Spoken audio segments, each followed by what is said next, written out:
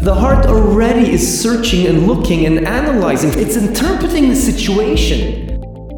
Wherever you get your podcasts from, or our own website, prismoftorah.com. This is The Prism of Torah with Rabbi Asaf Aaron Prisman. Shalom Uvrocha.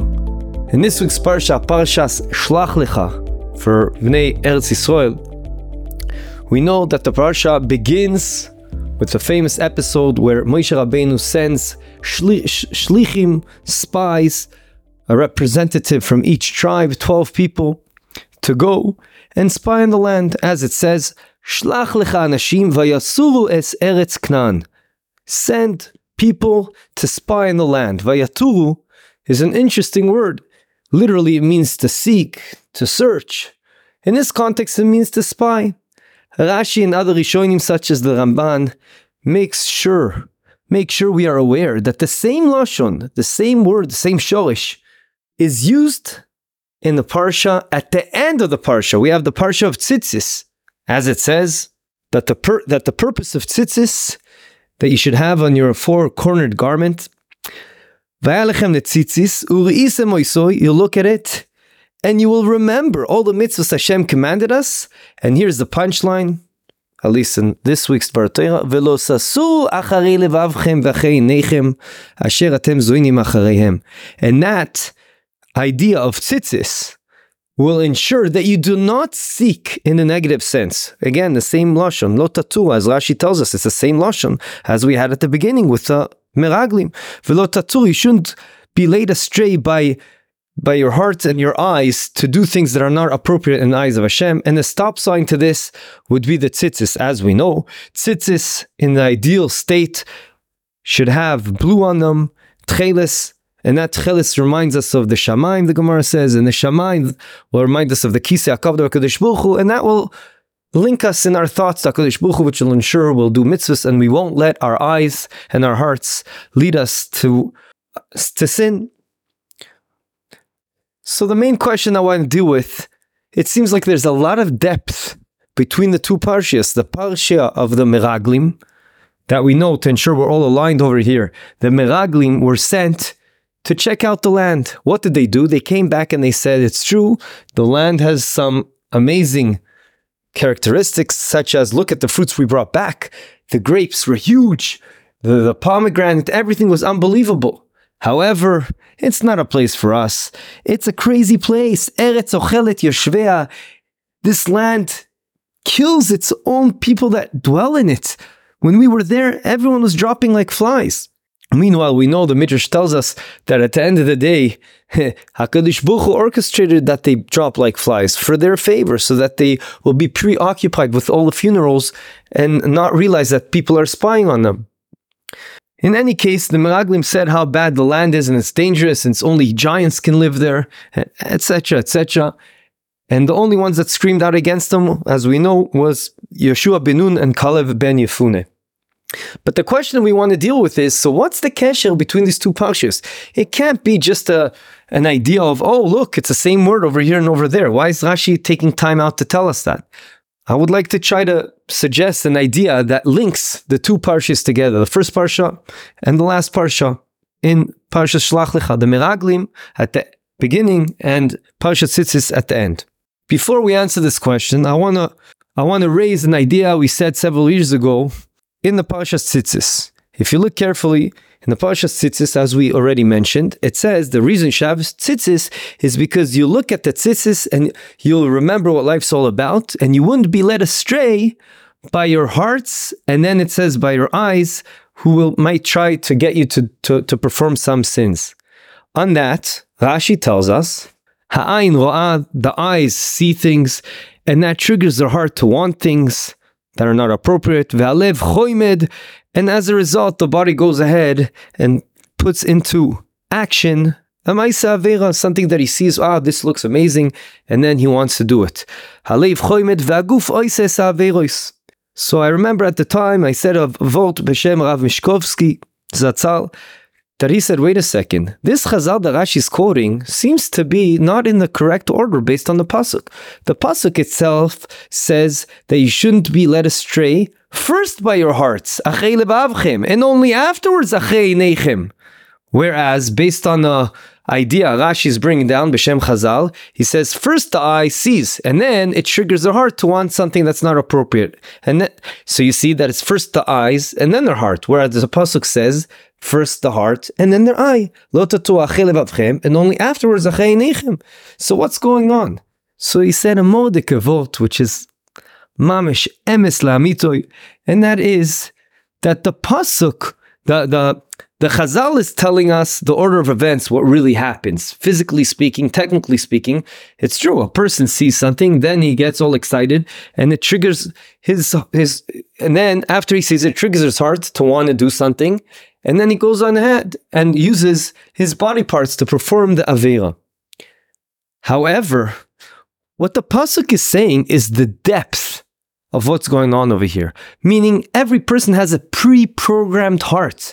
The heart already is searching and looking and analyzing from a certain perspective. It's interpreting the situation the way it would like to. And hence, the eyes are pre-programmed to see based on what the heart is telling them to be pre-programmed as. And hence, when a person sees something not appropriate, there's two ways he can interpret the situation. And that's the idea over here. If a person has a heart that he didn't pre-program appropriately, as a result, what's going to happen? He's going to interpret the situation the way his heart is pre-programmed to tell the eyes to interpret, and that's going to lead him to do something that's not appropriate. Al zeh ne'emar, that tzaddikim are in such a high level that their heart is so pre-programmed in a correct fashion that tzaddikim, Chazal tell us, libam birshusam, the heart is totally in their ownership. Ownership of what? Of the mind, of the brain. Because we know that the way you're supposed to interpret the situation is not by the heart. It's really by your mind. Your mind is your das. Das is seichel. It's where the Torah resides. A person learns Torah, based on that he should interpret things. And if a person has his image is not clear based on his mind, that's why you have to go to a gadol.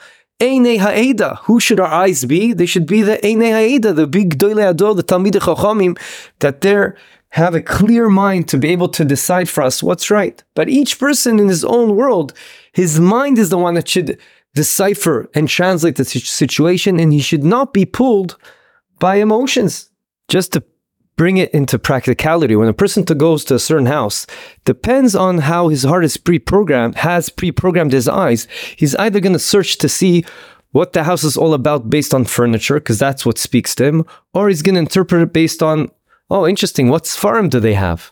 With this idea, we can now answer our main question. What is the connection between the two Parshas, the Meraglim and Parshat Tzitzis? Well, as we spoke before, the Meraglim's mistake was, at least they should have been neutral. All they were asked is to go there and tell us what they saw. And they should give it to the Einei Ha'eda, to Moshe Rabbeinu, who was in charge. He's the so-called brain of the whole nation, because he had the most mind of Torah to decipher and translate what they saw. He would have told them straight away.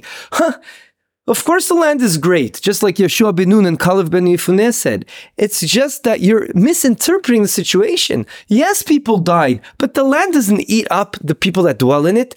HaKadosh Baruch Hu ensured that would happen to try to protect you. It's such an optical illusion what you saw. You're misinterpreting the situation. At least just tell us neutral what you saw. But no, you're even interpreting it the wrong way. And why is that? Because their heart was pre-programmed, as Chazal tell us. They already went in there wanting to see what they could see that's not good. So they tried to interpret every situation they saw in a negative way. Similarly, we see in the Gemara in Sanhedrin that Eicha, we know, is written in the order of Aleph base. Hence it starts with Eicha, Aleph. The only ones that are out of order is the Ois, Pei and Ain. Why? So Chazal tell us in Sanhedrin, because they were makdim the Peh to the Ain. They started talking before they saw. And hence, they're going to end up crying for the future generations, which we know Tisha B'Av fell on the same day. HaKadosh Baruch Hu orchestrated that way as the day of the Chet HaMeraglim. Because they were crying for no reason, HaKadosh Baruch Hu will make sure, Midah Keneged Midah, you're going to be crying for the future generations on this day.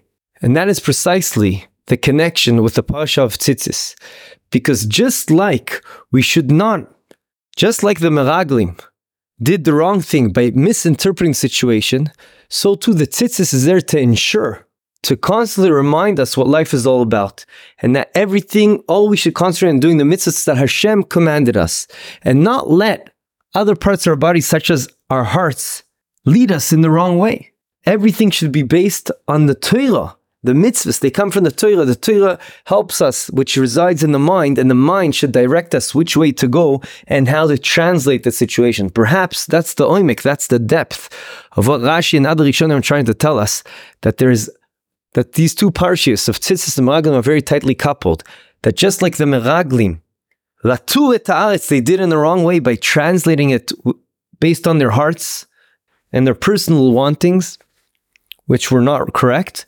So too, Tzitzis should ensure we don't do that, and we don't let our eyes and hearts view things in a way that are not matim, that are not Torah-based. As we know in the Western culture, everything is against that. Everything is live life, live it up, just do it, do whatever. Everything is just fulfill your taivas. And we have to remember that we have a whole mitzvah, probably more than one mitzvah, but mainly the mitzvah of tzitzis to remind us, don't do that. That is not what life is all about, and that is not where you're really going to feel a good sense of fulfillment, because that's not why Hashem created the world. As we know, and we mentioned several times, Mesilas Yesharim says it at the beginning. Thank you for joining us. This is the Prism of Torah. Visit our website, prismoftorah.com, where you'll find a full archive of hundreds of past Divrei Torah. Subscribe to the podcast, leave us a review, and don't forget to share with your friends and family. Sponsorship opportunities are available for all of our episodes. Thank you, Yonavefa, for your recording equipment. Produced by Eli Podcast Productions.